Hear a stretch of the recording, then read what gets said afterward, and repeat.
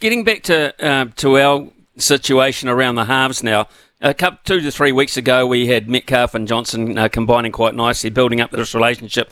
Now we have neither. So What do you think Webby will do here? Will he go from Dylan Walker off the bench and put him in as a playmaker, or would you put trust in Ronald Volkman to go alongside Te Maire Martin? That's the big question we're thinking over here. Yeah, you know what I do, Smithy?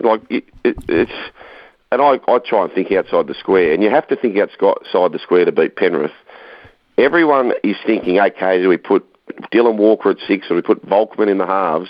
It's not compulsory to have 2 halves. You know, like you can just go in there with 7 forwards. Like they are brutal up front. I would as a gamble, because I just think if you go in with a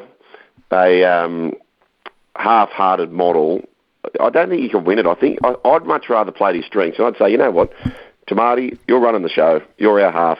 We've got other guys who can, sort of fill in with a little bit of ball playing here and there. But we're going to take on the Panthers with 7 forwards and just try and blast through them. That's personally what I would do in this predicament, Smithy, as opposed to going for just a stop sort of gap solution, which I would have zero confidence in. Me personally, that's what I would do. Roll the dice. Thank you, Smithy, and thank you to the listeners as well. I've always wanted to say this on New Zealand radio. Up the wires!